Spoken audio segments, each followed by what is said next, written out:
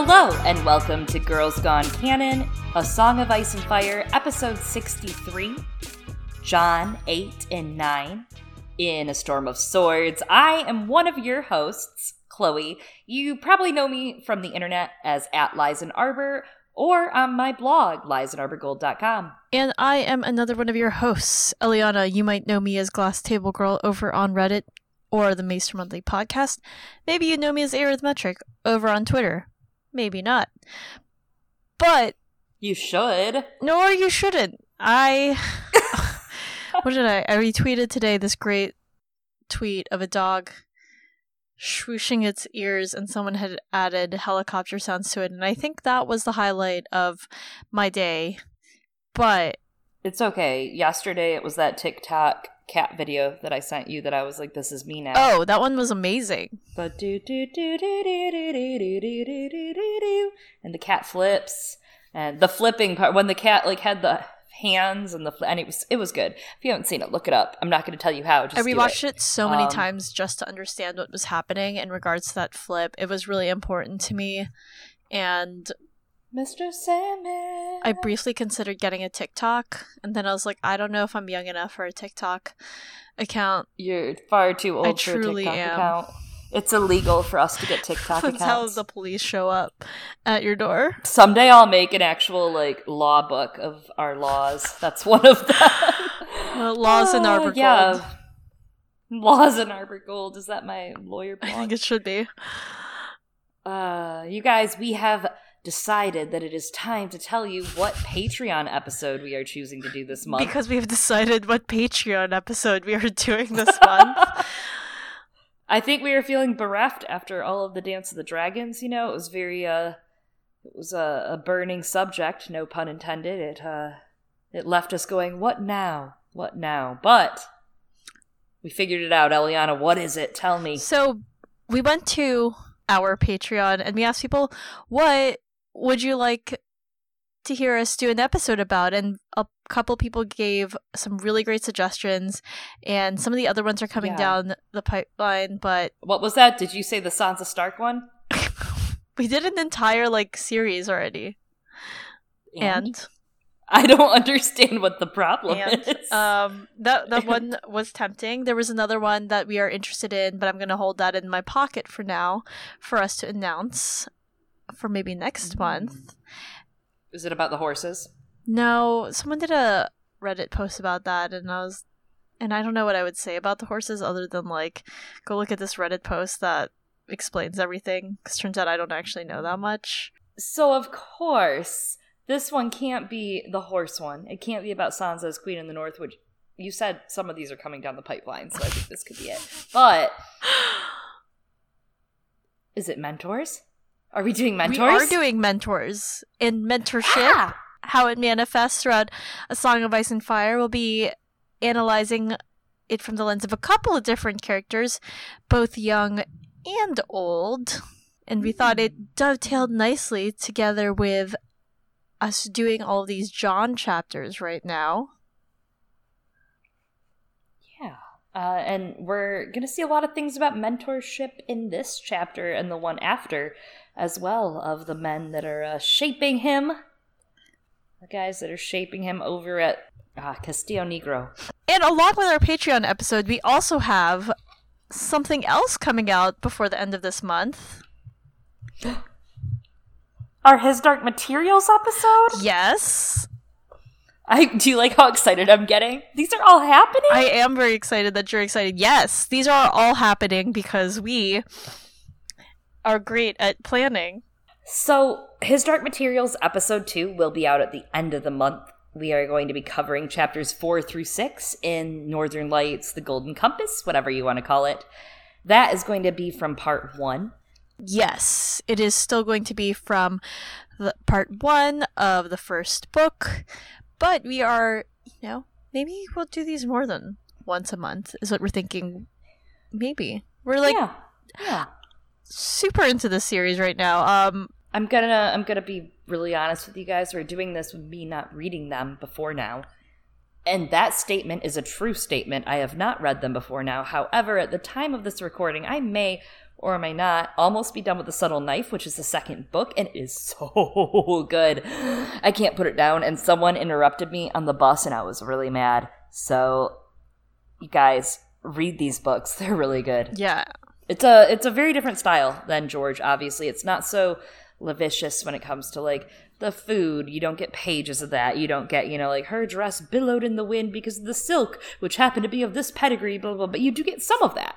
You get it in spurts, and you also get some of this just really, I don't know, really sharp writing, really deep. There's stuff that's happening that I am smacking myself right now because I'm like, oh my God, it was right there, and I just ignored it. I drove right by it.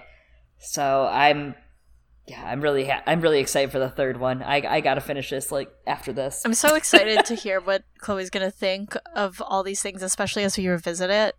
Now that, especially once she gets to the end of the book. So this is a journey we are all on together, and it seems like a lot of people are starting to crack into these books for the first time because the show is coming out. It seems that a lot of people who might be some of our UK listeners have read these books because they were very popular there. I mean, they were very popular here in the US, but maybe there was something that really connected with people, especially about Oxford. My understanding is that my friend was talking about how she visited Oxford because she loved the His Dark Materials book so much from the US, right?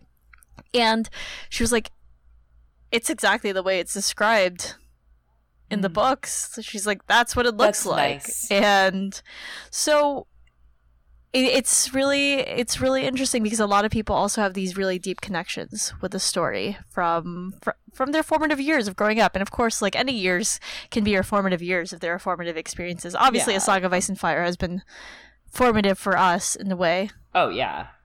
And, it's a quick read. I'm not saying that it's simple. I'm not saying it's an easy read, especially once you're into the second book. There's just a lot that's making me stop and actually turn the page back and go, hold on, let me read this again. Like, what did I just read? Is that what's gonna happen there? Whereas, like, the first couple times I read A Song of Ice and Fire, it was just barrel through because I was just eating it, I was hungry. And maybe that's just how I've changed as a reader, I guess, because of A Song of Ice and Fire, because of how George writes. But with His Dark Materials, it's not a long read. It only took me a couple days to finish the first book if I just sat there and read for a few hours each day for, like, 1 to 3 days. It really didn't take me long. Now I'm ready to go back and reread it, and it's an easier read than, dedicating yourself to A Song of Ice and Fire, because once you dedicate yourself to A Song of Ice and Fire, as you know, you start a podcast. Yeah. So, and I think you're right that reading A Song of Ice and Fire has changed me in that way as a reader, because when I was rereading The Golden Compass, because it's my first time in, 16 years rereading it, 15 years, and I would go back and, like, flip back when I was coming across things.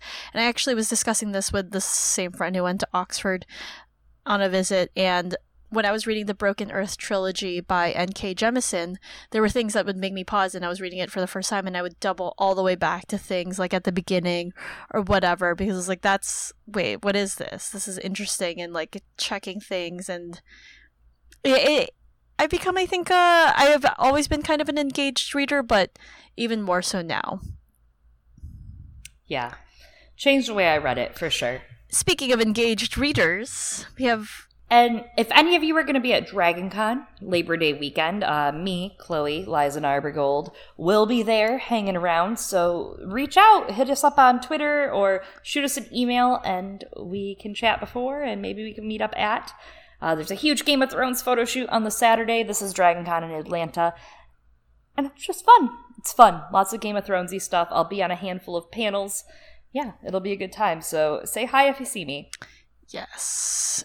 And speaking of saying hi, we have some emails and tweets of note this week. Actually, they're both emails, not tweets. But we have some emails. One comes from our friend Styles of the Veil. Hi girls, as you've been going through John's chapters, it has gotten me thinking about ghosts. I just finished rereading The Dunk and Egg, where they discuss how bastards typically invert their arms. The Stark sigil, as we all know, is a grey wolf on a snowy white field. As such, all of the direwolves are grey with the exception of Ghost and Shaggy Dog, who probably belong to the arguably oldest and the youngest of the Starks Ghost is in fact the inverse, which fits with Jon being the bastard of Winterfell, along with looking like a weirwood and everything else. I was curious if you thought this was a coincidence or a tactical move on George's part. Also, parts of Winterfell have described as oak and iron a couple of times. It made me think of Dunk's favorite battle quote, "Oak and iron guard me well, or else I am doomed to hell."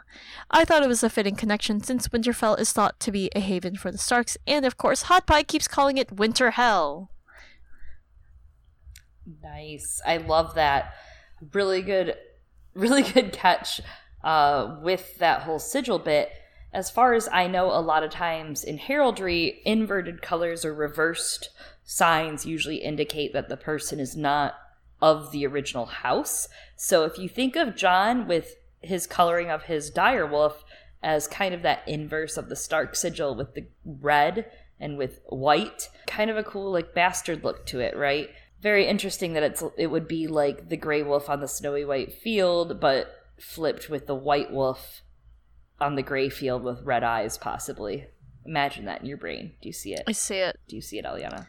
Yeah, that could be his banner. But I don't know. I wonder if we'll get a banner for him. Regarding the Duncan Egg stuff, the oak and iron guard me well, or else I'm damned and doomed to hell. Last week we discussed how George wrote chronologically the Duncan Egg books versus A Dance with Dragons and A Feast for Crows and A Storm of Swords, where he started, where he went. And it's interesting, you have that great catch of that oak and iron a lot in these Jon chapters at Castle Black, and I'm excited to see when we get to Winterfell as well, because I don't really think about it, so the next couple chapters and POVs that we end up getting there in, I would love to think about the oak and iron, come back to this for sure. And if you didn't hear, George did confirm his writing schedule currently, which is first and foremost, of course, The Winds of Winter, and then Duncan Egg 4, which could be She-Wolves, could not be. We'll see. And then A Dream of Spring, and then Duncan Egg 5, and then Fire and Blood 2. So it makes me wonder, with that in mind, if he's going to be writing some of those alongside each other and sharing some of the same central themes like he's been doing in A Feast for Crows, A Storm of Swords, Dance of Dragons, yada yada. And it makes me think what of Fire and Blood 2 we'll see that will tie in with the current, like Aegon the 4th, Aegon the 5th, Aegon the 6th, Summerhall, this, that, blah, blah, blah, Blackfire, this, parades, Burning King's Landing. I'm sure George is excited to explore Aegon the 4th. I remember going through some So Spake Martins, I forgot which ones they were, and he was talking about some future stories or novellas that he would like to write, and he had like toyed around. This was long ago, like almost 20 years ago. He toyed around with wanting to do one around Aegon the 4th, and I was like, interesting. He had toyed around with doing like a first person perspective of Aegon the 4th and said that this was something that he'd wanted. Obviously this has not come to fruition, but this is, I guess, his chance in Fire and Blood 2. I imagine it's bizarre in there. I can't wait for Fire and Blood 2. I know it sounds crazy, but I really enjoyed Fire and Blood. I like the depth we got out of the dance, obviously. Stares at camera.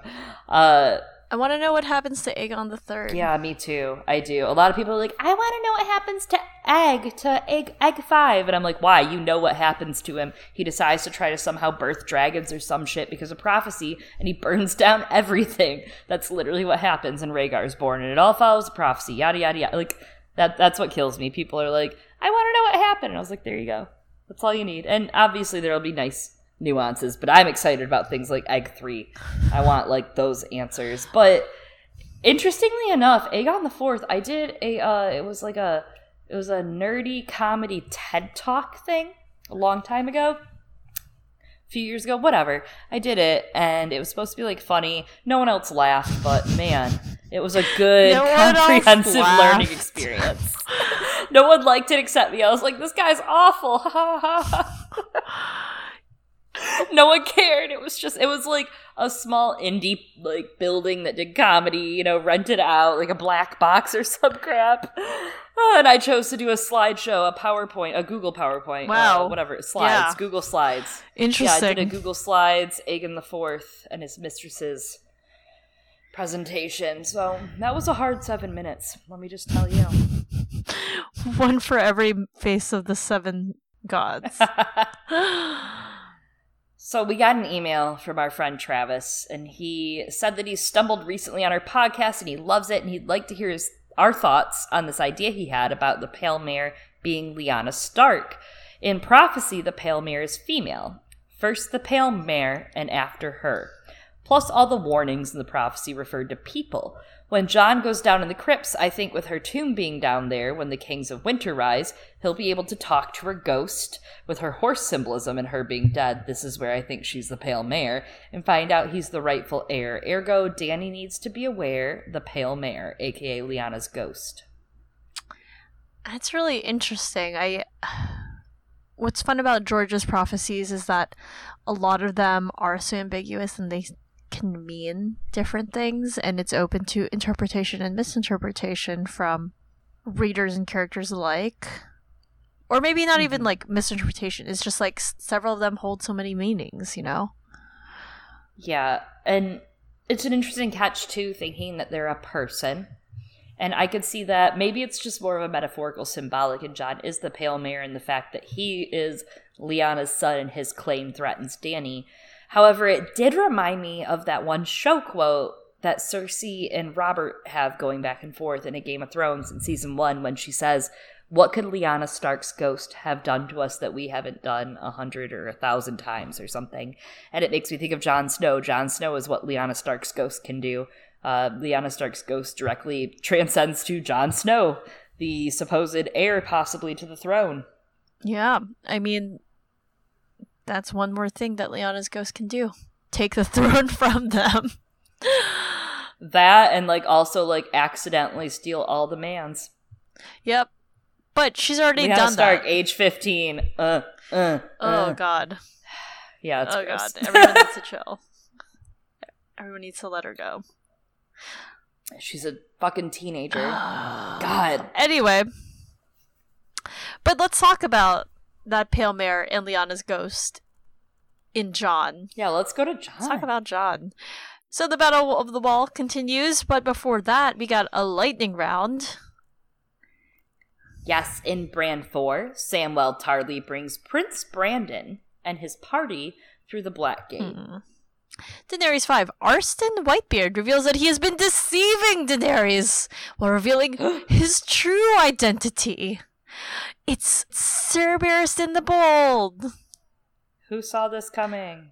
Tyrion 7, when your child bride doesn't like you because your family horrifically murdered her family and you have to send your paid girlfriend away, life is pretty hard. Sansa 4, Sansa learns of the Red Wedding and must attend Joffrey's pre-wedding gift bonanza.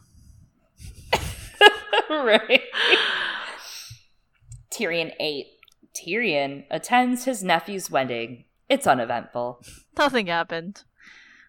And that's why in Sansa 5, Sansa has to leave. So boring. It was just such a boring party. She flees her ex's wedding early due to, like, his motherfucking death, and instead of popping bottles, she's actually pretty emotionally conflicted. But thankfully, she's got a savior over here. It's Littlefinger. Why'd you just make that face? You, were, flirting with me over the camera after you said Littlefinger. I want to puke. I know, I just wanted to make a lot of conflicted feelings in you. You were, nodding your head and grinning, I just wanted to make it. Daddy, I just wanted to make it as gross as possible for you. Jaime 7. Jaime returns to King's Landing, missing his hand and now a son. Nothing happened at that wedding. Davos 6. Davos reminds Stannis that a real king must protect his people or he is no king at all. Jon 8. You thought we were done with the battle? No way! The scattering of rangers and thens that Jon and company defeated last episode are nothing compared to what comes their way. Mammoths, giants, and of course, Mance Rayder await us ahead. Oh, and some more death. Yay, the best. He dreamt he was back in Winterfell, limping past the Stone Kings on their thrones. Their grey granite eyes turned to follow him as he passed, and their grey granite fingers tightened on the hilts of the rusted swords upon their laps. You are no Stark, he could hear them mutter in heavy granite voices. There is no place for you here. Go away. He walked deeper into the darkness. Father, he called. Bronn, Rickon. No one answered. A chill wind was blowing on his neck.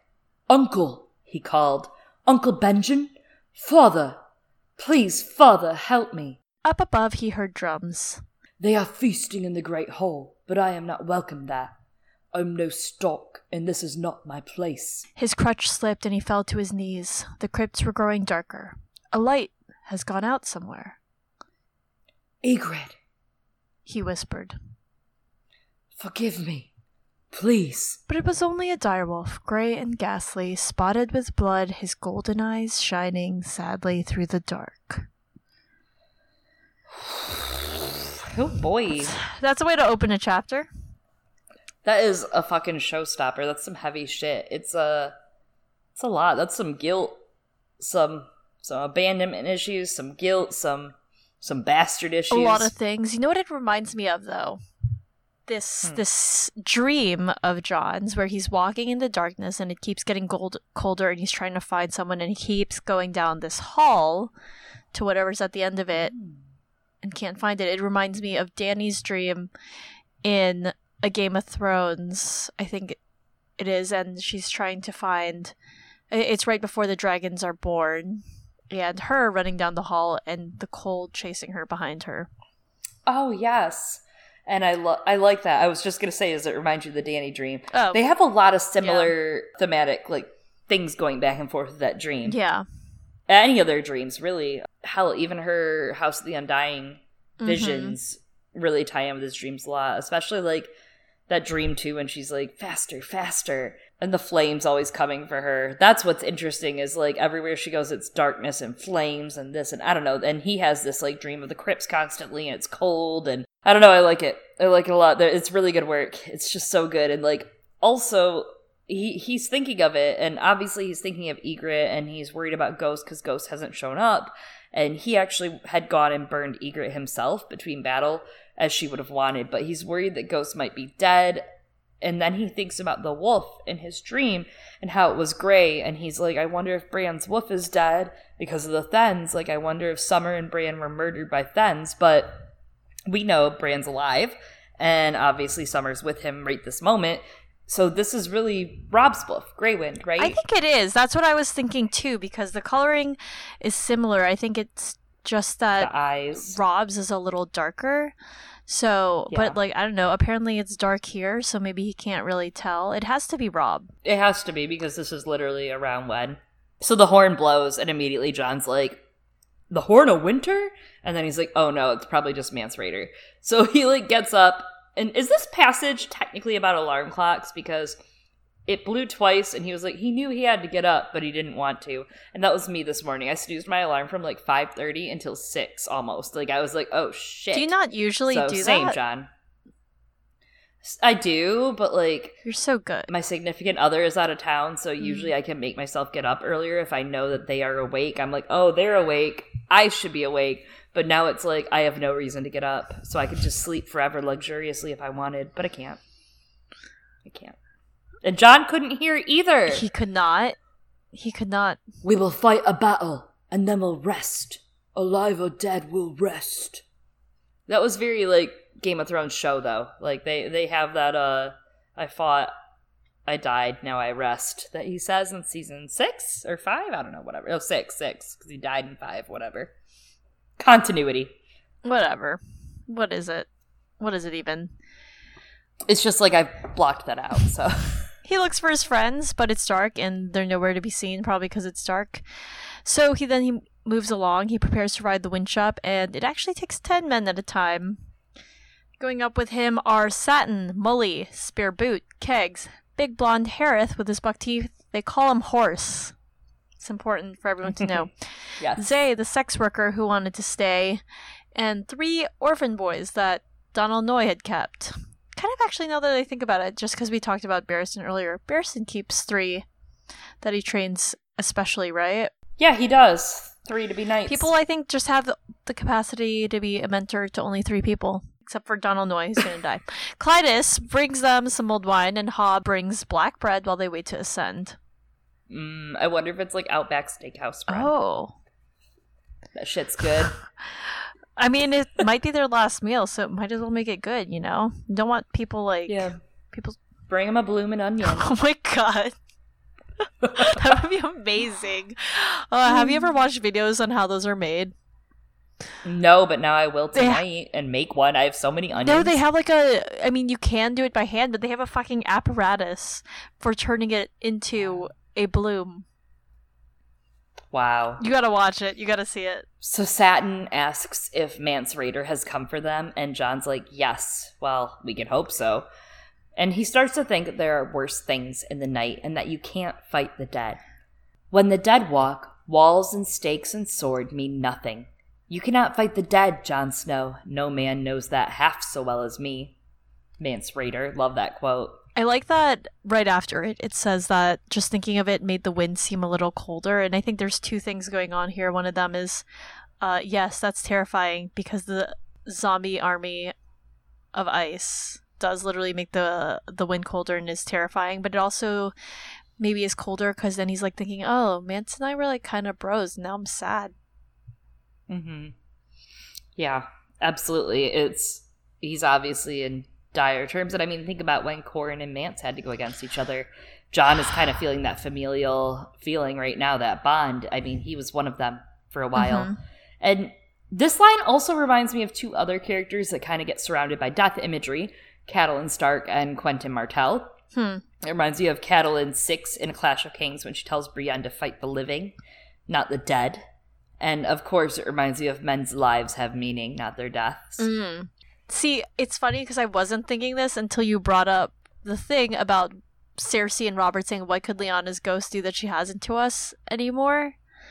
And it kind of goes together with these quotes of like, they're still fighting their dead. Like, Robert has spent so many years fighting his dead instead of living. It's like feelings and memories. His ghost. Yeah. He's been wrestling with his ghost. Along with, you know, how there's literally going to be zombies. So a lot of things going on in this story, y'all. They silently crowd into the winch when it arrives, and then up they go. The cold is horrid as they get out, as the cold always is.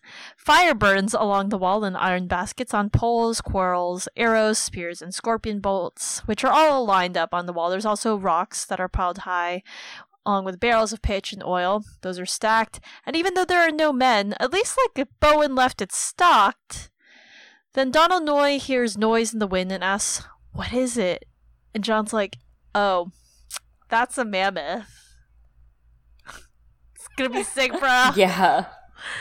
It was pretty exciting. So, like, I know we find tons of these animals so interesting in A Song of Ice and Fire.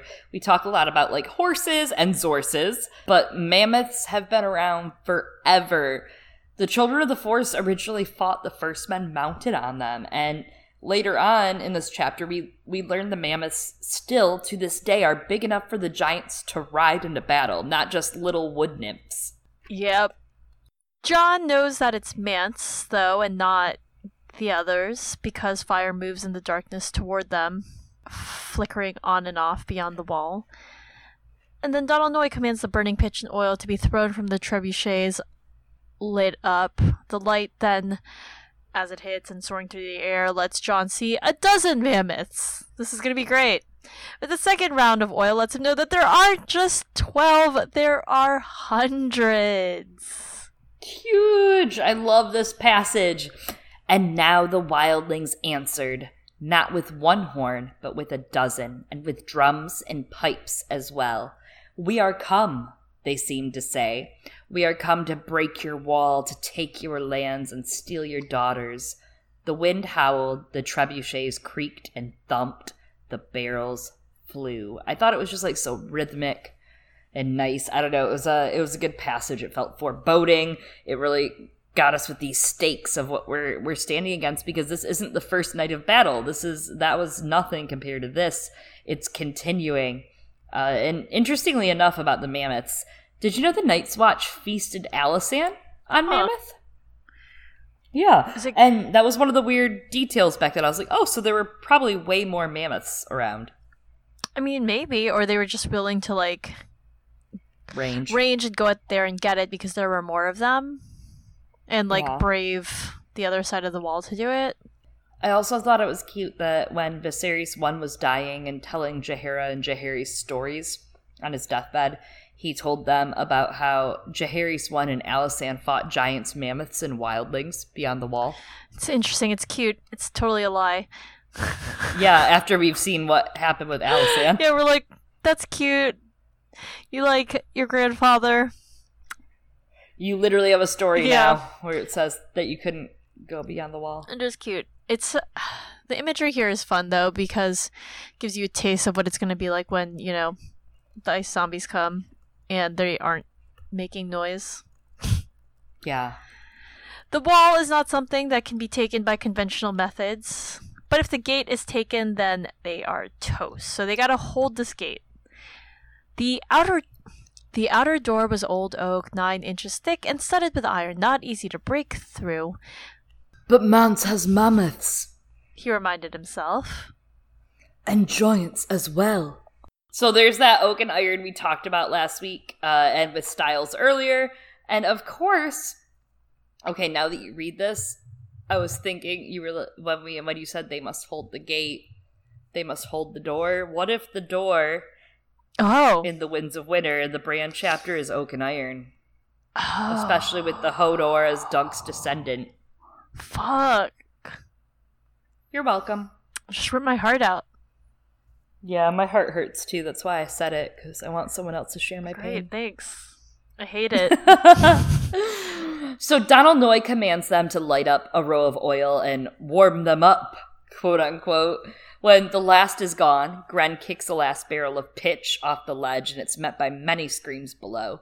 But drums and pipes and trebuchets all keep to the rhythm, and Septon Celador begins to sing a song that you might find familiar from a certain chapter in the Blackwater.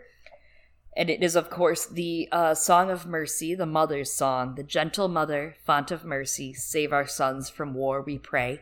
Stay the swords and stay the arrows, let them know. But it trails off because Noye interrupts him and is like, bugger off, where the hell are the archers? What are you doing here, Septon Celador? I'm honestly really wondering that after everything we've read about Septon Celador. I'm like, just drink more wine and go to bed. Yeah, like, why are you here? Not good for morale. He isn't. He's really not. Anyways. Molly says it's too dark to aim, and Noye tells him to loose some arrows. You'll just find someone eventually. And he takes 2 spears and 2 bows to help hold the door, and tells Jon the wall is his. For a moment, Jon thought he had misheard. It had sounded if Noye was leaving him in command. My lord. Lord, I'm a blacksmith. I said the wall is yours. There are older men, Jon wanted to say. Better men. I'm still as green as summer grass. I'm wounded, and I stand of desertion. His mouth had gone bone dry. Aye, he managed. This is that same denial and pain he's dealt with since childhood from being a bastard, but now it's amplified times 10 in the moment of battle, right? Like, there are better men, there are older men, I'm green, I'm wounded, I'm a deserter, I'm a bastard. It's a tale of sometimes how doing the right thing doesn't get you ahead, right? Jon has done the right thing, he's done what's been asked of him, but it doesn't necessarily always get him ahead socially or politically, just like Ned, because that didn't get him ahead either. Thank you. Thank you. Thank you.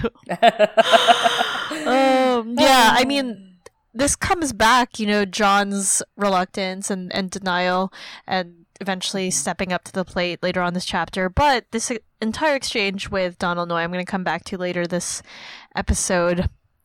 The battle passes like a dream state for Jon.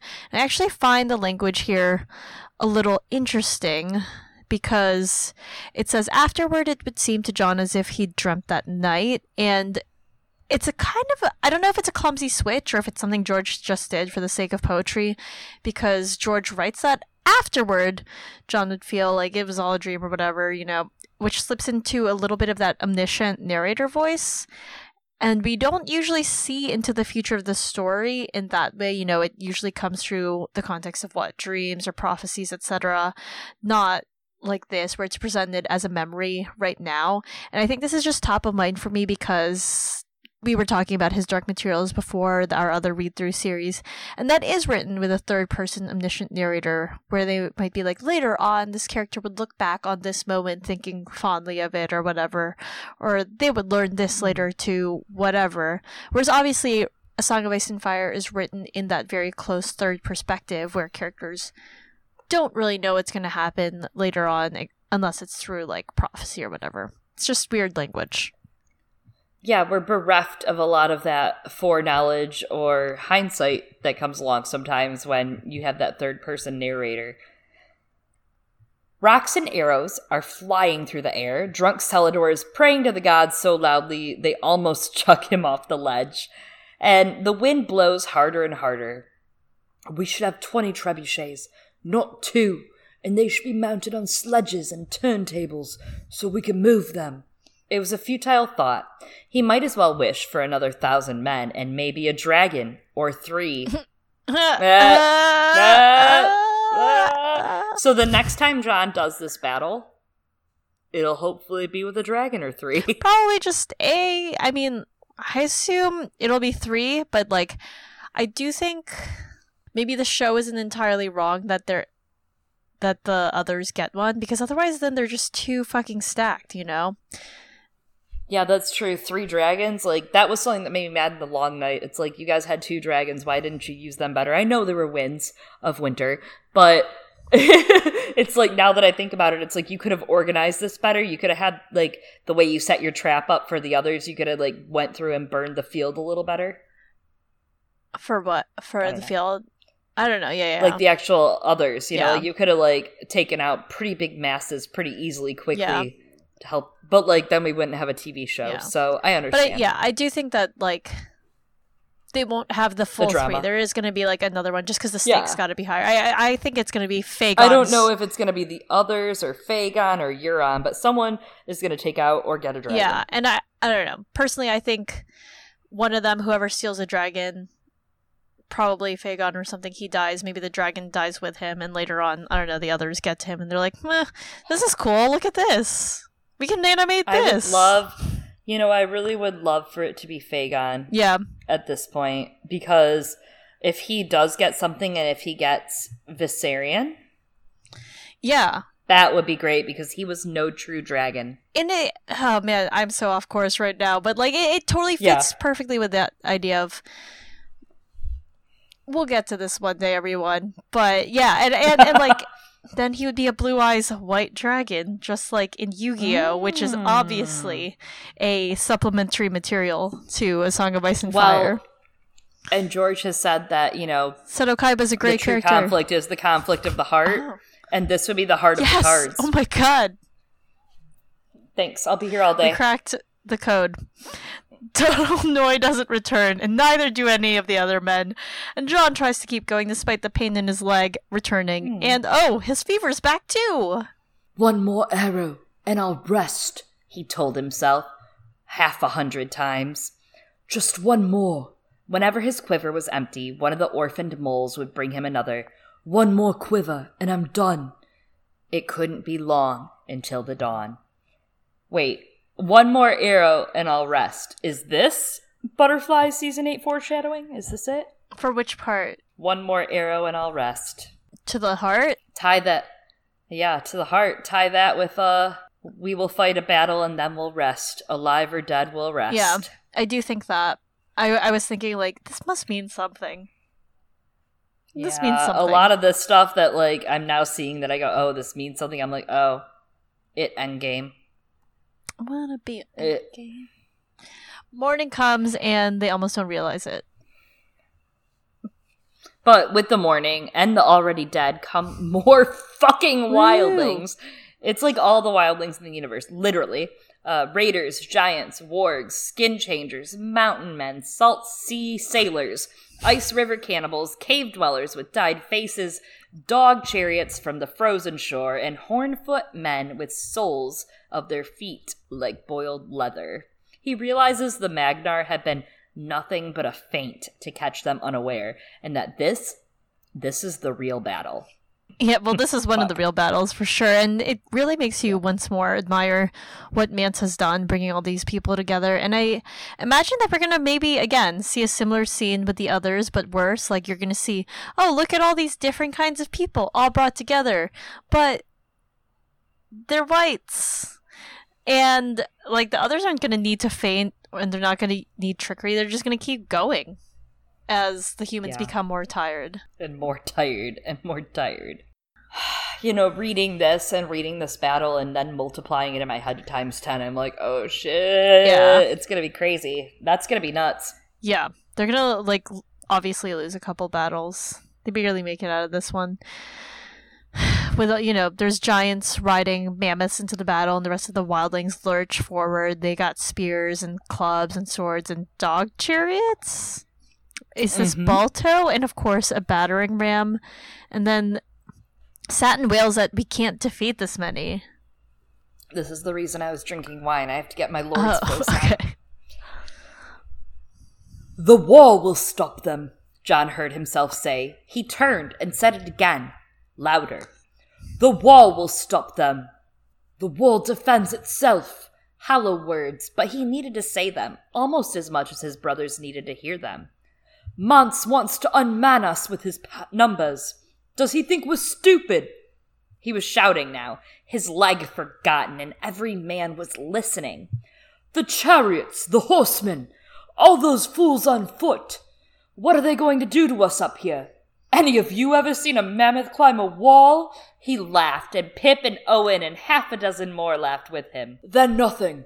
They're less use than our straw brothers here. They can't reach us, they can't hurt us, and they don't frighten us, do they?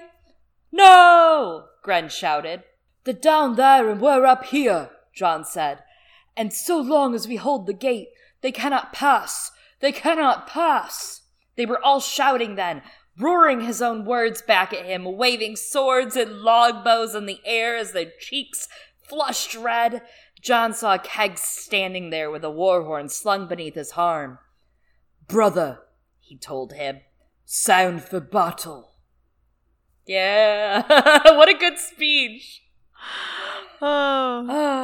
This is the big payoff for the Lord's voice that we talked about a couple chapters ago, right? Jon uses his Lord's voice here, which obviously frames him for commanding later and for being in command of the Wall now, and maybe even later as King in the North, but it's much like Tyrion at the Blackwater using his Lord's voice suddenly for his speech, or even Jon's mother as the Knight of the Laughing Tree, which is far earlier in this book, in Bran 2, A Storm of Swords. It's canon, and it reminds me of a couple different quotes. Eddard 7, Jon Arryn had told them that a commander needs a good battlefield voice, and Robert had proved the truth of that on the Trident. He used that voice now. And of course, Bran 2, A Storm of Swords. When his fallen foes sought to ransom horse and armor, the Knight of the Laughing Tree spoke in a booming voice through his helm, saying, "Teach your squire's honor! That shall be ransom enough!" Yes, and it is interesting that you tie it to Tyrion at the Blackwater, too, because they're fighting against Stannis, who is their devil, but here Stannis will end up being their savior. Yeah, it's reverse Blackwater, bitches! I will say that, like, it's funny because I feel like Tyrion's speech is a little more eloquent. I mean, Tyrion's really into words and shit. I like that, like, Jon's thing works. It does get you really amped when all he's saying is, like, he's just insulting the other side. He's just being like, they're dumb! We're not! But, like, it works. Like, this is what the teenage boys want right now. This is what they fucking need. They do, though. Yeah, no, it, like, works. It's cute. It does. It's so cute. It's not awful. I mean, and it's cute. It's a great step up to see him transform into this role. This is the big moment where, you know, Jon has finally... It's like what I expect from Sansa's arc eventually, you know, as her accomplishing becoming some sort of political leader. And same with Jon. He's a leader, even politically, but here he's a commander. Yeah.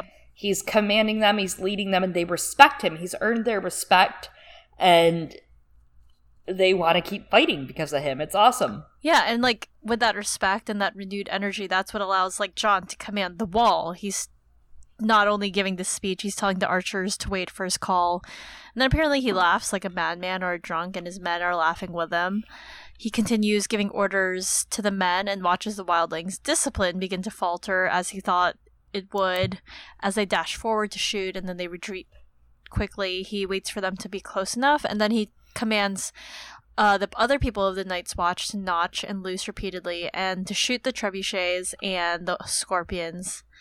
And then he commands the men with fire arrows to light them and burn the ram. So we have this quote, "They might be dregs of the order, but they were men of the Night's Watch, or near enough has made no matter. That's why they shall not pass." Jon has never been allowed to have any identity, and he finds his identity while in a military order that's not allowed to have an identity. Wrap that around right there a couple times in a row. Say that 10 times fast. Yeah. A mammoth runs berserk into the gate, and Jon commands Grenn and Pip to light him up. Boo. Sutton shouts, "Got him!" And suddenly, they all begin to break. The mammoths flee, smashing people in terror. So it's kind of risky, apparently, bringing mammoths into battle. Giants and wildlings scramble out of the way, the center column collapses, and horsemen fall back. The chariots rumble off. When they break hard, Jon Snow thought as he watched them reel away. The drums had all gone silent. How do you like that music, Mance? How do you like the taste of the Dornishman's wife? You know, that's a weird part of the passage to me. Mm-hmm. I've been trying to figure that out. We did Same, and there's nothing. We did that analysis of the Dornishman's wife, and I don't know. I don't know if I get it. I don't get that part. I get it. I think also he's, drunk on battle, but how do you like the taste of the Dornishman's wife? Like, how is that move, that maneuver, that throwing things? I don't know. Well, okay, it's kind of like a surprise / backstabby move, right? Because the guy's like, I finally got to taste the Dornishman's wife after battling for it. I guess so. It just doesn't make sense. It's a dumb reference. He's just like throwing it back at him. It's like his speech, he's like saying hilarious shit. And he's just like, take that, motherfucker. You thought you could climb this wall, but you can't. And that's what Jon's doing right now. It's in line. Yeah, yep. Checks out. So after he checks that the men aren't wounded, everybody cheers, and Zay, the woman from Molestown, grabs Owen and kisses him and tries to kiss Jon, but he pushes her away, and he's like, "No, I am done with kissing." So Zay has a very short shelf life. She appears only in this chapter, and the next chapter, well, she disappears. She's mentioned in the next chapter, and she never returns to the plot. So goodbye, Zay. We hardly knew ye. It's how I feel about Lady Meliana, who is no true lady at all. Jon gets weary and gives Grenn command of the wall, and Pip's like, him? And escorts him to the cage, and Jon needs to check the gate before he can rest. And I do think it's telling here that Jon's weariness comes in the form of his leg, and he suddenly needs to rest. Because we've discussed before how in this battle, Jon's leg serves a similar function to how Ned's leg injury did in his chapters back when we were going through them. And for Jon's leg to begin hurting dearly again as Zay tries to kiss Jon, and Jon's like, no, I'm done with kissing. He's done with kissing, of course, because he's mourning Ygritte, and so for his leg to hurt again is in response to that kissing.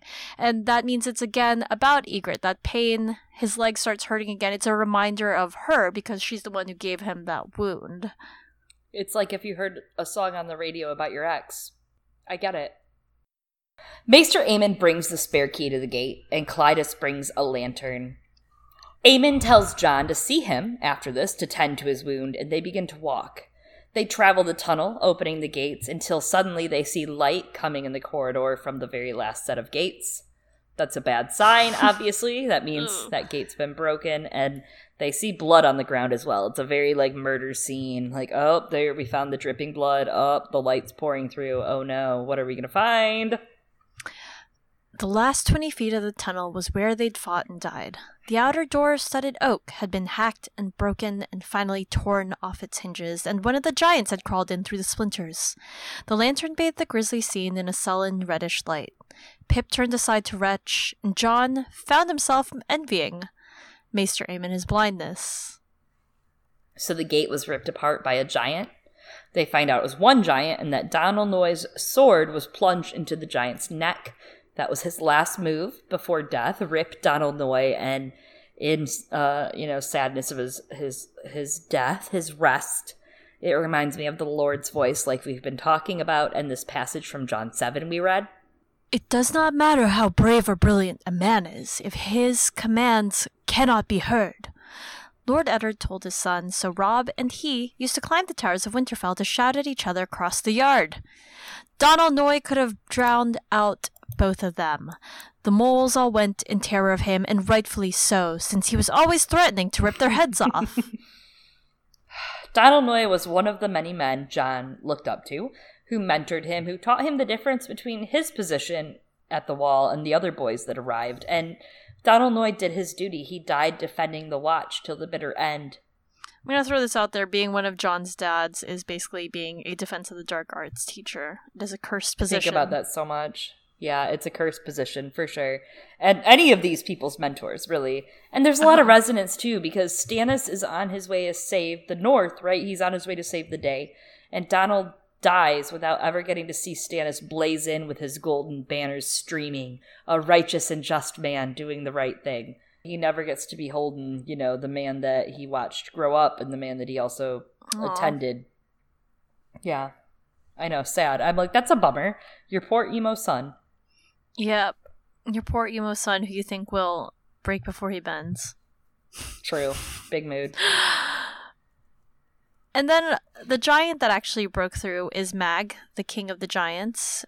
And Jon remembers the song I'm the Last of the Giants. So this is a lot of that hashtag both sides. But actually, though, because yes, the wildlings coming across the wall would probably be a threat to a lot of the people in the north, but they're not coming necessarily to pillage per se. They're coming because they were fighting for their lives, as were the giants. Absolutely. I think that's super important to remember here. They're not just attacking for the fun of it. And more than that, the others are coming, and soon Jon's going to have to fight them again. And everyone in the north is going to have to fight them. I mean, I'm glad that the way things go, they do get accepted into the north, at least a little. At least they get to keep some of their lives. But this is what people rise up for. It's life or death. If you're a country that has no chance against another country, no chance and no choice. And they didn't. The wildlings had no chance and no choice. Jon knows it. He tells them as much. He tells Ygritte, you guys are going to die, Ygritte. You're not disciplined enough. I mean, the Night's Watch is holding up, and they have nothing right now. They're literally at the dregs of their men, and they are somehow holding their own against the wildlings. Yeah. That has to do with the wall, too, obviously, but still. And after seeing all of this death, Jon needs Aeron's son, because it turns out death is pretty suffocating. And so probably stinky. Yeah, it's a lot down there. So he moves himself past the obstacle of the dead mammoth. I'm sure that was great for him too. He looks at more of the dead and sees where the wall was melted and the fallen sheets of ice. He returns to the gate, telling them that they need to fix it and get the last knight to command it. Stout, you'll remember him. He's 70 years old, and Aemon's like, Stout's just not with it anymore. I don't think he can really keep the wall. And Jon's like, well, then you do it, Aemon. You give the order. But he refuses. Yeah, but Aemon refuses to do that. I am a maester chained and sworn. My order serves, Jon. We give counsel, not commands. Someone must. You must lead. No. Yes, Jon. It need not be for long, only until such time as the garrison returns. Donald chose you and Corran Halfhand before him. Lord Commander Mormont made you his steward. You are a son of Winterfell, a nephew of Benjen Stark. It must be you or no one. The wall is yours, Jon Snow. Lamau need not be for long. Except by the end of the book, nope, sorry, John, this is your job now, until, dies. Yeah, you get there's another mutiny, but whatever. I love that this just comes right back to Tyrion 6 in A Storm of Swords, which is pretty much around this few chapters earlier. And any man who must say, I am the king, is no true king at all. While we've criticized that reluctant leader trope here and there, it's different for Jon, who very much so was raised by Ned. And of course, the Wall is a different beast than just being a lord of a keep or a king of a kingdom. The Wall is where you have to separate yourself from your wants and your desires to protect the realm against ice zombies. It's a little different. And we'll see more of it when Stannis arrives, but it also reminds me of that moment we hear Ned speak briefly but bitterly about having to think not of yourself but of the realm and of people. That thought brought a bitter twist to Ned's mouth. Brandon. Yes, Brandon would know what to do. He always did. It was all meant for Brandon. You, Winterfell, everything. He was born to be a king's hand and a father to queens. I never asked for this cup to pass to me. I feel like that's a lot of what Jon goes through. That's from Cat 2 in A Game of Thrones. And I feel like Jon doesn't very often slip into that darkness, but Stannis does kind of enable that, as we see, those brief fleeting thoughts of, I could have Winterfell, I could be this, I'm Sir Aemon the Dragon Knight. All of that pain and all those years of being rejected just come rushing to the front. And of all the men that could lead the Watch and lead everyone in the long night against the Dawn, the battle for the Dawn, Jon is the righteous man to do so, as we learn. He unites people. He brings wildlings into the kingdom eventually. It's a good role for him. He's been mentored by a lot of people who have a lot of integrity and are good leaders. And he's seen what bad leaders look like, and we're going to see them again in a little bit. But first we have a lightning round. Arya 12. Nymeria pulls a body from the water. Rise, rise and eat and run with us. Tyrion 9. Tyrion's preliminary trial for murder, at the really uneventful wedding, doesn't go very hot. But at the end of the day, he finds a champion. Jaime 8. Jaime gets back to business, perusing the white book of those who came before him. Sansa 6. Littlefinger teaches Sansa new lessons, and Sansa meets her Aunt Lysa. In Jon 9. The Night's Watch stands tall against Mance Rayder and his turtle. And the turtle! So, with all of the Donal-Noye chatter, this kind of reminds me of the Baratheons, Robert's Warhammer, right? The axes just make me think of Robert and his axe. And also the Battle of the Bells, actually, and the constant tolling of the bells that Jon Con hears. It's fitting that sound ringing here is an axe, and it's kind of like a mournful sound for Donal-Noye, right? For his smithing abilities. Oh, it is. Damn.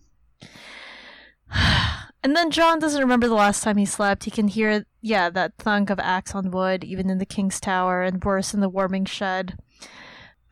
Now that we're being reminded of other things, I don't think it happens in this chapter. I don't remember if it's in Sansa 6 or not, when she meets Lysa, and how Sansa couldn't sleep. Yeah, but for a different reason, because sex.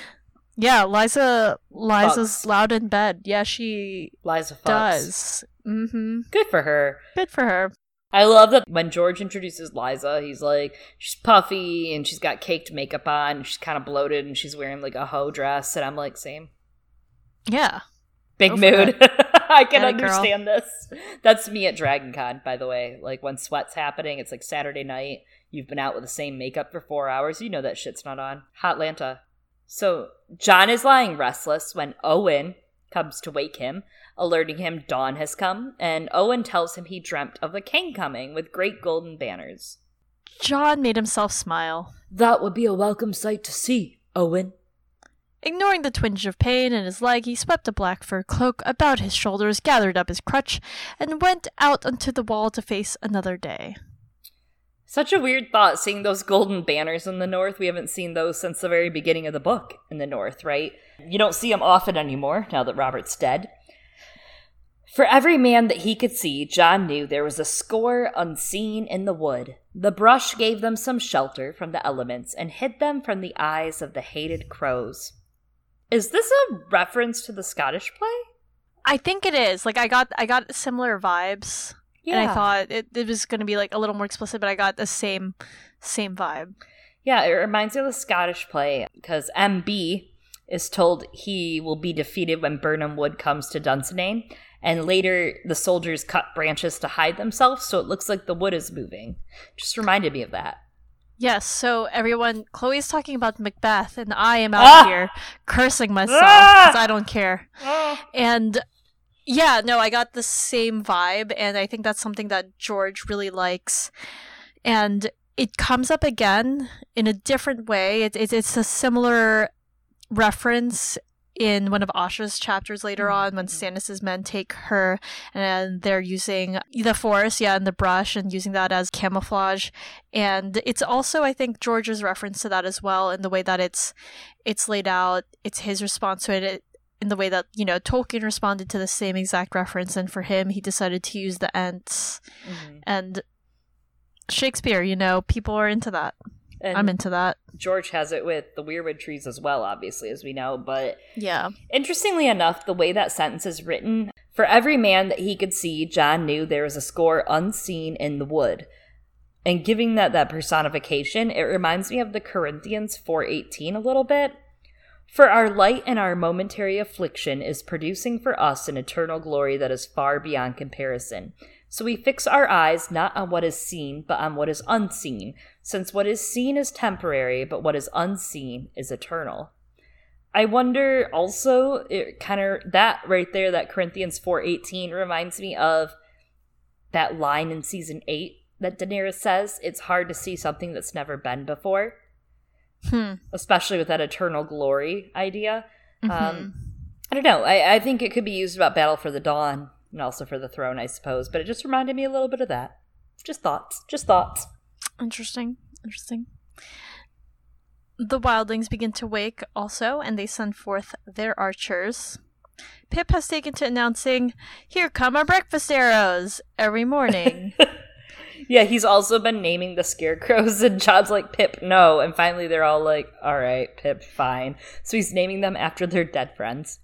Apparently it's good for morale. I really don't understand how, but Jon's like, this seemed really weird, but it made everyone feel better. And he's like, okay. So there's a Mirish eye. It's like a telescope, basically, that sits on the wall. And Aemon used to use it for stars, but now it's been helpful for the battle. Jon watches the wildlings. He's spying Mance at his tent with Dalla, pregnant as can be, and Val is milking a goat. And I thought that was cool. You only hear about the Mirish eye in a couple other places. Victarion speaks about it, and so does Maester Luwin. So obviously the Citadel likely utilizes them. Obviously, that's an easy one. Of course they do. They're freaking scholars. They're from Oxford. I mean, Old Town. Wrong podcast. So I don't know. It also reminds me that he's looking straight at the wildlings. Like, you never should have loved them. You never should have left them. Yeah, and looking at them be cute and shit. Yeah. Yep. He wheels the Mirish eye to find a turtle as well. It's got a rounded top and 8 huge wheels, and it has a lot of different hides placed on it, including a mammoth that they skinned the night before on its wooden frame. And he tells the men, the turtle is going to come today. Have we filled the barrels? They did, and they've frozen the barrels to solid ice for, like, attack reasons. Right. Smart. It is smart. You got to use what resources you can, and the one thing they do have is something that can turn to water and then turn back to ice. Snow, Ned. Oh. So Gren didn't really get sleep. Jon commands him to get rest while he can, and he returns to the Mirish eye, and he scans the camp. He watches arrows whiz past sporadically. He sees no sign of Mance, but he does find Tormund, his sons, and Varamir's 6 skins with the Shadowcat at his feet. The chains of the winch creak, and that signals Hob, bringing them breakfast, but breakfast really isn't comforting Jon. They're out of oil, they're out of pitch, and soon arrows are going to be scarce as well. The night before last, a raven delivered news of Bowen Marsh chasing wildlings from the Shadow Tower, courtesy of Denys Mallister. But the triumph was cut short. Because while they beat the wildlings, they also lost 100 brothers in the process, including Sir Endro of Tarth and Sir Adel Winch. And along with all of that, the old pomegranate, aka Bowen, was grievously injured. Darn, I'm so sad. Yeah. Jon sends Zay to go rouse what's left of Molestown, but Zay does not return. Molly goes after her, he finds the village is abandoned and no Zay in sight, and Jon knows she likely fled south on the King's Road like everyone else, and he wishes that they could all do the same. He makes himself eat, even if he has no appetite, because it could be their last meal. But suddenly, eating's interrupted. Horse shouts, "It's coming!" We know what that is. It's a turtle. Yes. And I just want to address this for everyone, because maybe you're just like, why did George choose a turtle? Why is there all this hubbub about a turtle? And I would like to explain that George is very much into turtles. Turtles are, I guess, for him, what Zorses and horses are for me. Except I never had a pet horse because I didn't have that much money. Yeah. Whereas George, he had turtles, and turtles, I guess, are not expensive. I don't know. They were the only pets that he was allowed to have as a child, and he used to actually create all of these stories of intrigue around them. And he was like, the turtles would live in castles, and then they'd have battles and fight against each other. He wouldn't, like, really, like, I guess. I assume, he's never actually gone into detail about this, but I assume he didn't really make the turtles fight each other or smash them against each other. But he came up with all of these plots that the turtles would have against one another. And sometimes the turtles would die, you know. I don't know how long-lived some of these turtles are or how well he took care of them. And he would tell himself that they were betrayed by other turtles, if I'm recalling this detail correctly. Mm-hmm. And so that is why we have a turtle at the wall. My favorite George turtle is probably Morla. There's another one that I like. It's not Morla, it's a small one. And I like to think of him as the young man of the river. You've talked about him, the old man of the river. Yeah. The young man. No, because he's small. A young man, yeah. But it's him. Yes. Is Morla the young man of the river? No, Morla's a little girl. She's beautiful. Yes, okay. Different. Cool. Yes, there's great. George has turtles. They're great. We love them. And next month, be sure to check out our September Patreon episode for $5 patrons and up on the Turtles of A Song of Ice and Fire. We've got this turtle. We've got the old man of the river. We're going to talk a lot about House... Yeah, we're going to talk a lot about House Estermont. And their role in the story as turtles. They actually might play a role. I think they're probably going to be on Fagon's side. Yeah, I mean, like, they came up and there was some stuff about them. Well... I wouldn't be surprised if, Sidebar, Arianne in the Stormlands. Yeah. And, you know, they did take Edric Storm. Exactly. So I do think House Estermont will play a role. Anyway, sorry everyone. Turtles! So... Satin and Pip remark on how turtly it is not of the turtle, because it doesn't look like a turtle, it's just furry and big. But nonetheless, it's coming, and Jon is like, go sound the war horn, wake Gren and the other sleepers. It might come down to each of them fighting the wildlings through the iron bars of the gate at this point. The sheer numbers of the men Mance has will wear the brothers thin, as we keep seeing happen. There will continue to be fresh men, but the brothers keep getting tired as it goes. Jon is just so tired, but he has to give the orders, trying first to burn the turtle. Scorpions and catapults do not stop it. The hides are not burning, so he pins his hopes on his secret weapon. Again, another sidebar. But my mother says I used to quote an American Tale starring Fievel Mouskowitz all the time and shout, "Release the secret weapon!" I think it was Fievel who says this all the time as a child. I don't remember this, but it checks out. I enjoy that you use the term starring. Like, the animated character is actually real and he stars in it. Like, you know it's Philip Glass and Thomas Dekker who Never mind. You're not going to come to terms with me on this. It Roger Rabbit Fievel Mouskowitz. Sorry, it was Fievel Mouskowitz. You know he's not real, right? I don't know that, Chloe. And neither do you. They send down the barrels/boulders that are made of frozen ice and pebbles, which is why Jon needed Gren to go to bed, so that he could wake up and be strong in all these. Yeah, and then Jon has this idea, right, along with the good idea of the barrels, and he does some, like, that ice curling shit, you know, that sport that I don't quite understand. I think Camp Fast 42 plays curling, if I'm not mistaken. He started getting into it a little. And so they melt the ice in front of the barrels a bit using the torches so that it goes like, it rolls easier and goes faster. And John keeps thinking, he's like, damn it, we should have had Bowen build hoardings, which is a temporary like shelf-like construction that goes a little bit over the walls or whatever to give defenders more field of vision during a siege. But, it's too late. He's like, there's all these things we should have done. Oh, well. Horse, if you'll remember Horse, saves John, Harith, from falling over the wall when his leg twitches. And again, John's like, damn it, we should have built hoardings. Yeah, the Chateau Comtal at Carcassonne and the Keep at Rouen Castle, both in France, have reconstructed wooden hoardings. And the Caerphilly Castle in Wales, I think, also has them. They're kind of in the same category as, like, those add-ons, like the Meurtrier or the Murder Hole, or, like, Merlin's even, if you really want to get technical. It's similar to Merlin's, I guess, to keep that guard up. I hit my head on, like, coming out of a murder hole the other day. By that, I mean last week. I didn't know it was a murder hole, but I was coming out, hit my head once, tried to duck down lower, wasn't low enough, hit my head a second time. She's coming out. So the first barrel makes a crack in the turtle. After all 4 of the barrels fall, the wildlings leave it, and they still have 8 barrels left to throw at the turtles, so they did good. They only used 4 out of 12. Not bad, not bad. Not bad. This time John gives Pip the ball, and this time Gren says him? It's fun stuff all around here in A Song of Ice and Fire. John goes to sleep in the King's Tower for a bit before the next day's battle when someone comes to wake him, and at first he's like, I don't know this person, and thinks, oh shit, the wildlings got in. But turns out, no, it's a man of the Night's Watch.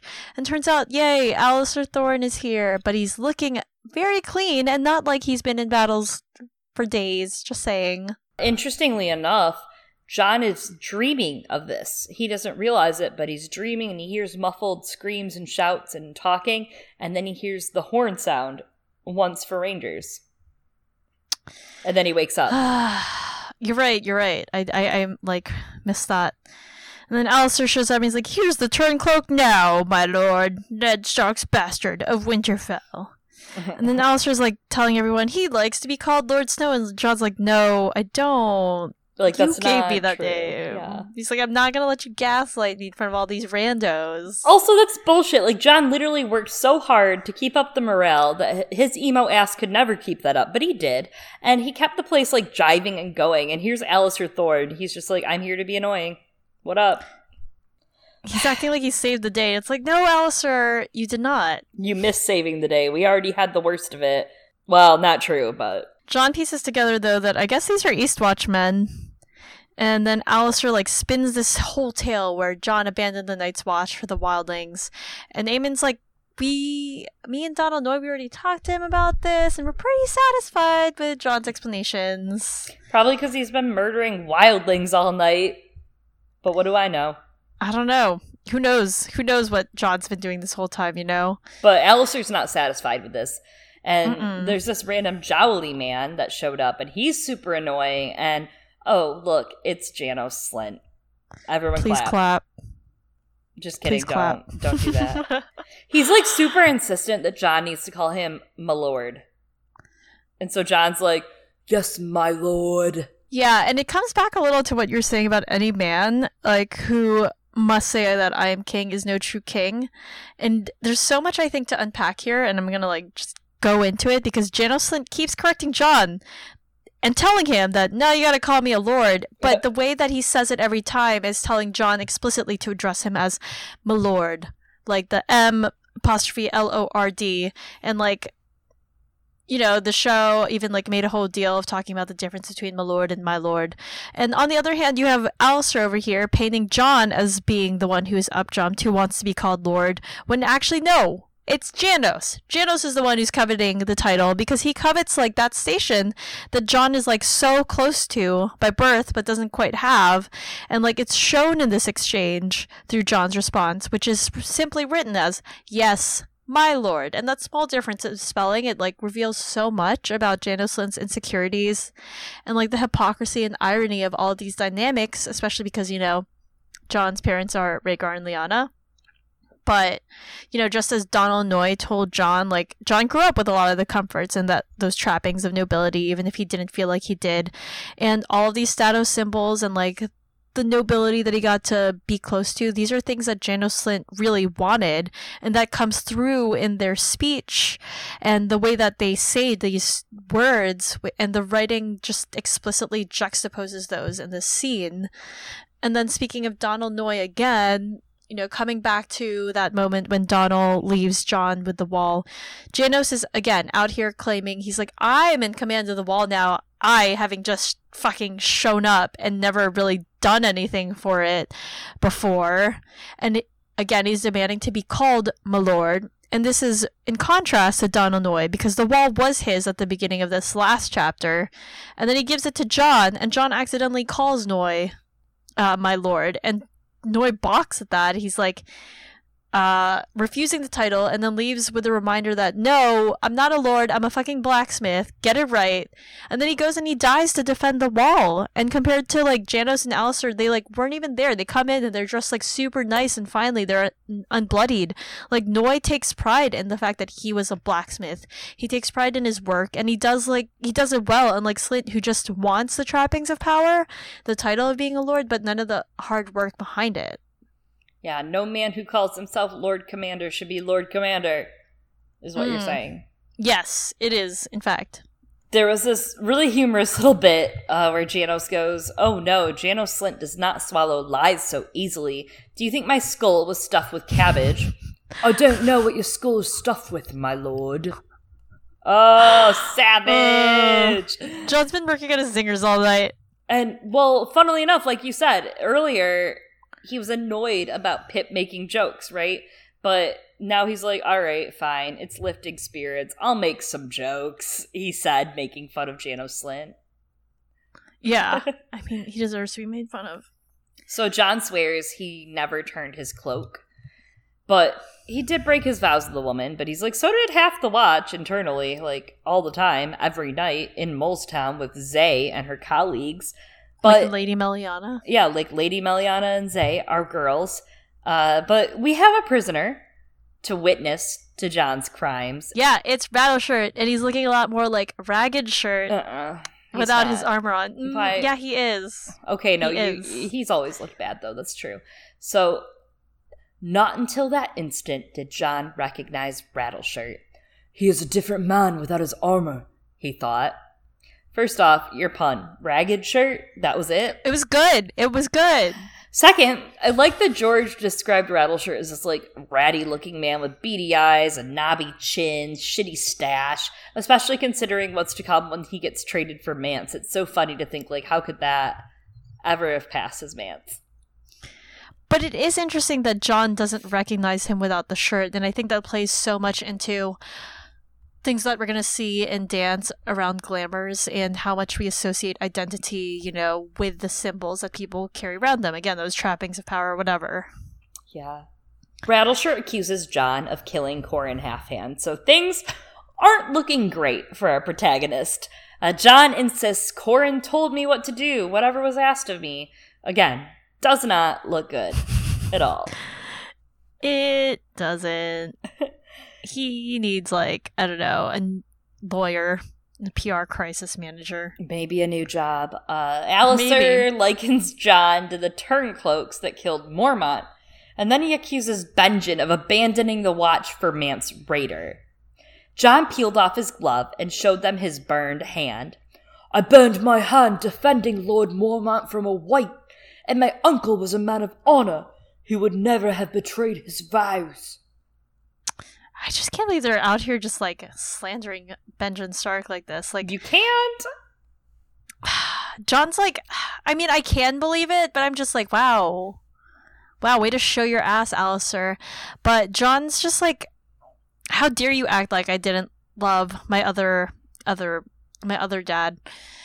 But really, it's just very interesting because in the show, after Jon executed these men who mutinied against him, they kind of stopped having him clash with other male characters as much, which I think is kind of interesting because I think that from the start of Jon's story in a Game of Thrones, it's very full of conflict with other male characters and between the male characters in general. Like, part of it is, of course, like Jon being placed in a very male-dominated organization like the Night's Watch, but even amongst the free folk, he clashes with Rattleshirt, and he thinks often about how much he dislikes the Magnar. And if he was in small council sessions with Dany's council of mostly men, how do you think he'd feel? You know, he's likely going to feel the same way there.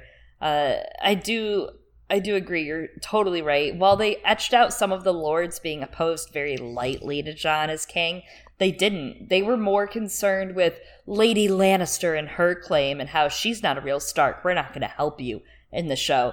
And it kind of surprises me because, as we'll get into in a little bit, they have some parallels, some major parallels to talk about. Yeah. And then you have Septon Celador, which, like, I don't know, who are you? Like, right. Why are you here? What are you doing? Yeah. What are you doing right now? Like, literally no one asked for your opinion. As he tells them, like, oh, also Jon swore vows not to the Seven, but went beyond the wall to swear to the old gods and their wildling gods. And I'm like, Septon Celador, are you fucking kidding me right now? Like, who do you think keeps the Night's Watch running? Like, a lot of the Night's Watch comes because, like, there are Northern Lords, the ones who worship the old gods, and they're the ones who, like, have actually supported the Night's Watch a lot of the time. Like, literally, J.R. Mormont also. You know, now that you point it out like this, and it's something that I talk about how Tyrion is sandwiched in the next chapter. He's the next chapter after this, but the chapter before the next Tyrion chapter is Tyrion's trial. So he has all these people falsely bringing evidence against him, and right here you have the same thing. Even Septon Zelador's like, you know, he worships those wild gods, and you have Janos and you have Alliser standing there going, yeah, lock him up. Yes. Oh, yes, that's such a perfect parallel between them, and well done. Thanks. Great job, Chloe. I just thought of it. I feel good. I'm done. The podcast's over. Bye, guys. No, we got things to say. Oh, okay, go. And then finally, Maester Aemon is like, alright, enough of this shit. They are gods of the north, Septon. Maester Aemon was courteous, but firm. My lords, when Donal Noy was slain, it was this young man, Jon Snow, who took the wall and held it against all the fury of the north. He has proved himself valiant, loyal, and resourceful. Were it not for him, you would have found Mance Rayder sitting here when you arrived, Lord Slint. You are doing him a great wrong. Jon Snow was Lord Mormont's own steward and squire. He was chosen for that duty because the Lord Commander saw much promise in him. As do I. Yes, tell him. Yeah. So Slint has the audacity to respond with, he goes, these promises may turn false. Just what? Wow. And then Of all the people. Yeah, of all the people. Because, like, him, traitor-ass bitch, he has the fucking gall to go, like, Ned Stark? He died a traitor. Wow. My father was murdered. Jon was past caring what they did to him, but he would not suffer any more lies about his father. Slint purpled. Murder! You insolent pup! King Robert was not even cold when Lord Eddard moved against his son. He rose to his feet, a shorter man than Mormont, but thick about the chest and arms, with a gut to match. A small gold spear, tipped with red enamel, pinned his cloak at the shoulder. Your father died by the sword, but he was high-born. A king's hand for you a noose will serve. Sir Alliser, take this turncloak to an ice cell. My lord is wise. Sir Alliser seized Jon by the arm. Jon yanked away and grabbed the knight by the throat with such ferocity that he lifted him off the floor. He would have throttled him if the Eastwatch men had not pulled him off.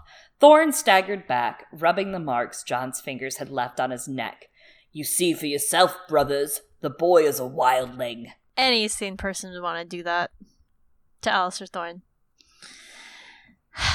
Anyway, so obviously, A Dance with Dragons wasn't written when this chapter was, but there's some interesting stuff going on here. We've discussed this before during Sansa's chapters, but when George originally wrote the chapter where Jon executes Janos Slynt, he was actually going to have Jon, like, actually hang Slynt, as he initially suggests, until someone in the audience during a reading of this chapter, an earlier reading before it was published, pointed out that this is inconsistent with John's character and upbringing as one of Ned's quote-unquote children.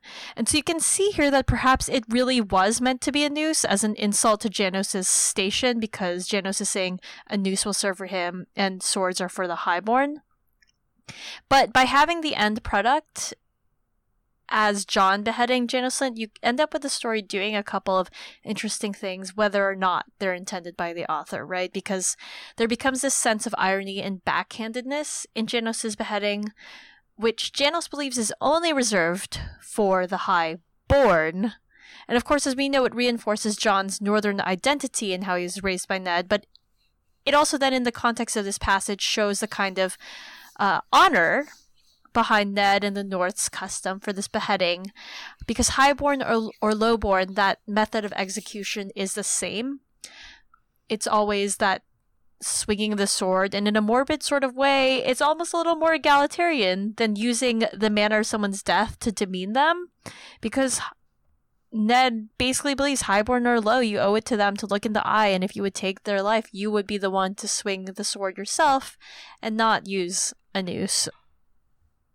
Yeah, and to coincide with that, in Sam 5 in A Storm of Swords, Stannis says he thinks Peter Baelish convinced Robert to keep Janos in his employ, and Robert had been known to say he kept him after he found him guilty of extorting men and making deals for half their salaries in the City Watch. And Robert would say perhaps the next person will be worse, so he wouldn't get rid of him. So yeah, pretty obvious Peter Baelish convinced him on that one. But I'd like to add that with this whole scene, like you mentioned, Ned, it's reminiscent and mirror of Janos Slynt and his men taking Ned into captivity at Littlefinger's betrayal, right? Locking him in the ice cells at the very last command. In this scene, Alliser is kind of playing that Littlefinger character, egging him on, which really works well with this old pomegranate imagery when you think about Baelish offering Sansa the pomegranate in A Storm of Swords, and the old pomegranate offering Janos kind of this, yeah, come on in, you're highborn, you'll fit in great. I also thought it was interesting how we've degraded so far at the Watch. Like right now, all of a sudden, out of nowhere, Janos Slynt has pretty much taken command, and Alliser Thorne's back, and he's the boss too. Out of nowhere, they just asserted themselves as the regional presidents of this organization, and things are descending into chaos now. If Stannis and his men weren't about to ride in to save the day, the Night's Watch would likely have so much infighting and not enough men that they would just fall apart. And this chapter is sandwiched by Sansa and Tyrion. Tyrion, who, like I said, is about to go on trial and is thinking about taking the Black, and Sansa, who just escaped King's Landing and is wanted for regicide. You have this great parallel of Sansa and Jon and Tyrion, who are wanted for being traitors to the realm and regicide and all this stuff. Yes. Great way to close. Good job. You're a closer, Chloe. Thanks. You did it. Yes, and this is so weird. I'm going to say something very out of character here, but it makes me really excited. Like, all this stuff makes me so excited for Stannis to come and burn Janos. Yeah. In that, with his words. I knew what you meant. I never think that. Yeah, it's going to be exciting. I'm actually kind of excited to see Stannis. It's cool to see him interact with Jon in this sense, and after everything Jon's just gone through, and, you know, being a righteous man that shows up at the wall. So, of course, we're keeping it quiet until right this moment, but next week we'll be doing Jon 10 in A Storm of Swords. And Eliana, is there something special about Jon 10 in A Storm of Swords? Yes, there is something super exciting about next week. We're going to have Matt from the podcast Davos Fingers joining us to talk about Jon, especially to talk about Jon's encounter and discussion with Mance Rayder. We thought that this would be nice, especially with how musical Matt is. Yes, and if you haven't heard it, he has a great little jingle song about Jon. He actually played it at Ice and FireCon this year in the performance contest. It was so cool to hear it live. Davos Fingers has some awesome songs that they write and play, and just fun filk songs. So I'm very excited to have him on. And of course, Matt is one of the OGs of the A Song of Ice and Fire reread podcast thing, he and they finished Dauntless it. Fingers. Yeah, they finished their whole read-through. Someday we will. When we're older. Sure. They are Sure, the OGs. Jim. They are. Yeah. We're very excited. You guys don't want to know how much it cost us to get them on, so. Yeah. It cost us, I don't know, maybe a few fingers. Thanks so much for listening, you guys. If you want to check us out online, you can check our social media. We're on Twitter @GirlsGoneCanon. You can also send us an email if you want to chat about the episode or something's on your mind about ASWAF. GirlsGoneCanon@gmail.com. Hit it off. Yes, and of course, if you want to keep up with whenever any of our episodes come out, be sure to subscribe to us. You can find us on Google Play, on iTunes, on Acast, on Spotify, on Stitcher, and of course on Podbean, where all of these are hosted. Someone else said something that we happened to be on the other week. We didn't even know we were on it, so I forgot what it was. Overcast? Maybe? I don't know. We're on it. We're on it all. Just Google us, dude. Just Google it. And as always, check out our Patreon, patreon.com/girlsgonecanon. Patrons that are $5 and up are going to get a special episode in August about mentors in A Song of Ice and Fire of some of our favorite characters, mostly the Stark characters we're going to start with. This could be a series. We don't know. We'll find out, so check it out. Patreon.com/girlsgonecanon. And of course, be sure to check out our His Dark Materials read-through podcasts as well. Yes. And as always, I have been one of your hosts, Chloe. And I've been another one of your hosts, Eliana. Thanks for listening, guys. Bye.